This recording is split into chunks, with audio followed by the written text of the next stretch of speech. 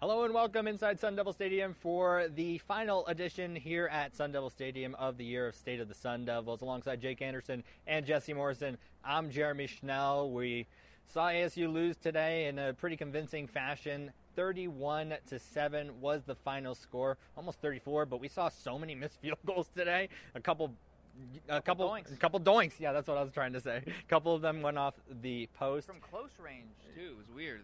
The fact that they double doinks were both from, basically the old NFL extra point, which I guess still is the college extra point. But right, I think everybody was before the game, the wind was swirling. Yeah. Which was crazy. And then during the game, it wasn't as bad, but I digress. Next week, obviously, the big game, the Territorial Cup game, and we're going to need to see a much better performance from this ASU defense if they're going to go out and beat Jayden de Laura and the Wildcats next week. It wasn't a great performance at all, especially in the run game. Jesse, just give me your thoughts on what you saw from the run defense today. Yeah, I mean, they just weren't tackling the rushing attack for Oregon State. They were just basically just running it down Arizona State's throats. It was tough to watch. It just seems like a trend with this team over and over and over again. They just keep getting gashed by another team's run, and when a run game is cooking for a team, it's really hard to beat them. I'll give you guys a little tidbit. So, I'm listening. ASU has just played their final home game of the season. That's game number 6. 4 times at home this year, the Devils have allowed over 200 yards of rushing, just on the ground. Yeah. This was only the third worst. So there were 2 other performances that were worse than this from a run defense standpoint. But the bottom line is they lost all 4 of those games, which are half of their losses. Half of the ASU's losses this season have come at home. Granted, all of them except the one were against Pac-12 opponents that are pretty good, right? They're ranked. But Eastern Michigan wasn't. And even after that, we really haven't seen this team consistently play like they could. We heard Sean Aguano going into the UCLA game, we got to change this run defense. And quite honestly, we really haven't seen much of that change. So I just don't understand really. I mean, we heard it in the press conference, too. You could see the lethargy in the players. I don't want to call anybody out, but, it doesn't look like anyone wants to play anymore. I mean, we're talking about an ASU team that if they do lose this Territorial Cup, take the fact that you would be losing to U of A out of it. This would be a 3-9 ASU team, which would go down as one of the worst teams in Arizona State history. I mean, if you look at their records, and we're talking since over 100 years worth of football, since they were the Bulldogs. Yeah. ASU consistently wins at least 4 games. This is a historic season in the absolute worst possible way. And I know you guys are both alum. I am as well, but being from here and living here for 25 plus years, I've never seen I mean, COVID was a little weird, right? Because there's only 4 games, but I've never seen a team in a season like this where it was so down, so quick in a game at home on a senior day. We've been seeing new things this year, and it's just unfortunately the state of the program right now. And if you look at all the losses from this season when it comes to the home games, whether it was UCLA or even Eastern Michigan, ASU was kind of still in those games when it came out down to the wire in the fourth quarter. This one, it didn't feel like that. This one just felt like the guys, obviously couldn't stop the run, but in those games they couldn't stop the run either, and this one just kind of got out of hand. It didn't even get out of hand until the second half, It was just so strange. I don't want to say there was a lack of trying out there. I could see why people would say that, because obviously with all the things involved, coaching change, you're not making a bowl this year. That was confirmed last week. Obviously people are going to point the finger at the players and say that they weren't trying. But, I can't say that. I don't know these guys personally. I don't talk to them very often. But, unfortunately, that's what it looked like tonight to a lot of people. Yeah, I do want to say that the one player that it was evident was definitely trying out there was running back X Valaday. I think He has been the catalyst of this team. Sean Aguano said in his press conference that he was the heart and soul of this team, and he just had another great game. And I feel really bad for him, honestly, because he has come into Tempe. He has had one of the best seasons that any ASU running back has ever had, and he comes out and he has a great performance basically every week. And, to be on a team that is 3-8, it just must be terrible for him because, he didn't probably expect to play at a level of college football like this, and now he is playing at a level of college football like this, but it's just not going, the way he would probably want it to be. And I just feel really bad for him. Now, before I get to you, Jake, he was very emotional before the game. He was crying on his way out when he was walking there. Now, I don't know whether that's, the finality of, it's his final college football game here, and it's starting to sink in that, it's his final college football game, or if he's like, man, I wish I would have come here sooner. And that's what you want in players. You want guys who want to be here. And I feel like that's what Valade was kind of emotional about before the game, because he found a place that accepted him and that wanted him and that fed him the ball as much as they could. 109 yards today on 13 carries, just unbelievable performance again. Kudos to Valade. I wish him nothing but the best in the future, and hopefully he puts that big stiff arm into U of A next week. Yeah, speaking of the emotion, we obviously saw Kyle Soley post-game, who was beyond pissed off, would not even talk about really anything that happened in today's game and was only focused on U of A. And as Jeremy just said, that's also going to be his last college football game until he tries to go on to the NFL. But what I wanted to say, and as dumb as this sounds, I'm bringing up the pigeon, not because of the fact that it's a pigeon. There was a pigeon sitting in this end zone right behind us for the last 2 plays of the third quarter and the entire fourth quarter. Now, and a lot. It was also a lot in the first quarter as well. In the far end zone, the pigeon was there, and the band was yelling at it and they were cheering the pigeon on. It was great. It was great. Great performance from the pigeon. My point with all of this is to say that the pigeon was able to not be disturbed. It was eating seeds laid on the grass, but it was not able to be disturbed because that was the end zone ASU was attacking, and ASU scored 1 touchdown today. The pigeon got to sit in this end zone in the fourth quarter because ASU didn't even get in the red zone in the fourth quarter. I don't even know if they got in the red zone in the second half. Offensively, it was just a struggle, and we knew it was going to be a difficult game.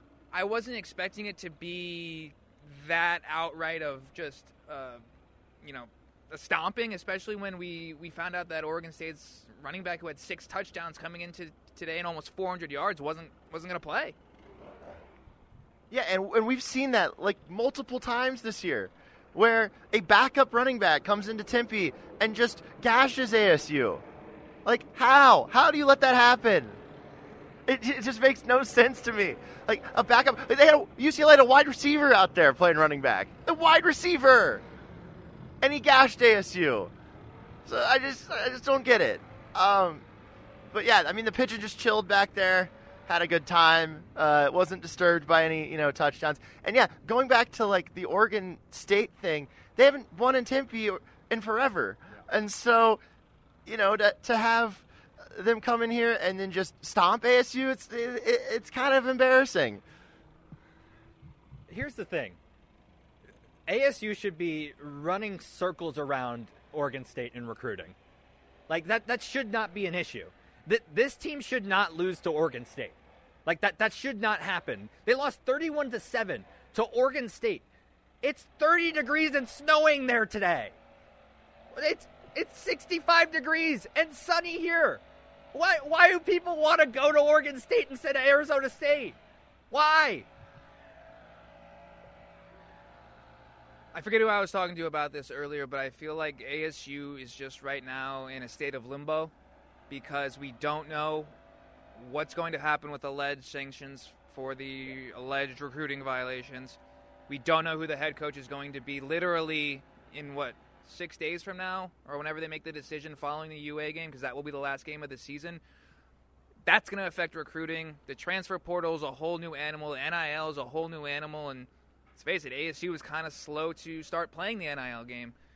So from a recruiting standpoint, we even our pro sports teams, we even ask ourselves, why can't we get big stars to come to Phoenix or Arizona, whatever team it is? And it's I don't know. It's a big question. You guys obviously came here from out of state. I love being here. I haven't left. But yeah, I would just, like I said earlier, from everything I've been through as a fan, as a student, and now as a reporter covering the team, I've just never seen almost a state of helplessness about the Sun Devils when it comes to football. Yeah, I mean, I came out here to visit, to go to college, and the weather was amazing. It was April. It was gorgeous outside. And then I came here just on vacation in 2013 in November and October, and it was honestly 80 degrees. So sometimes it was a little too hot. So I was like, man, this is great. I don't have to deal with a winter, and that's one of the reasons why I came. I don't understand why why college football players want to go and play in maybe it's the football weather thing. Maybe they like the football weather, but I don't know. If I was an athlete myself, I would rather play in Arizona than in, somewhere like Corvallis, Oregon. It's cold up there. It rains. It snows sometimes. It's just, it's not ideal. And then, you've got the big market. You've got things to do here. That would be fun. But, I think also it just goes back to coaching. They've got to, get really, really good coaches in here that are going to get the most out of their players. And, whether that's Sean Aguado or somebody else, I don't know. But, that's the thing that, you look at Utah and Salt Lake's a beautiful place. But the big thing with them is that they have a really good coach and a really good staff, and they develop players. So, yeah, they need a combination of somebody that can recruit and somebody that, is a really good coach and is going to, push these players forward. Say Utah's head coach has been a coach at Utah longer than the three of us have been alive. That's true. And we'll get more into this recruiting, coaching search, all of that as we get closer to the U of A game and then after the game into our little postseason recap that we'll do as well. I did want to say something before we got to the U of A game. I do want to shout out the student section. It stayed for the proper amount of time today. Thanks, Jesse. Let's talk about Trenton Bourguet before we get out of here as well. I don't think a lot of what happened today was his fault at all. He was just under pressure the entire game, and there were a lot of play calls that had to be called because there was pressure. Had to call wide receiver screens. Had to call the short 5-yard in route plays because Trenton did not have time to throw the ball. And the one time he did have time to throw the ball, unfortunately, he overthrew Elijah Badger. It would have been a touchdown. He had him.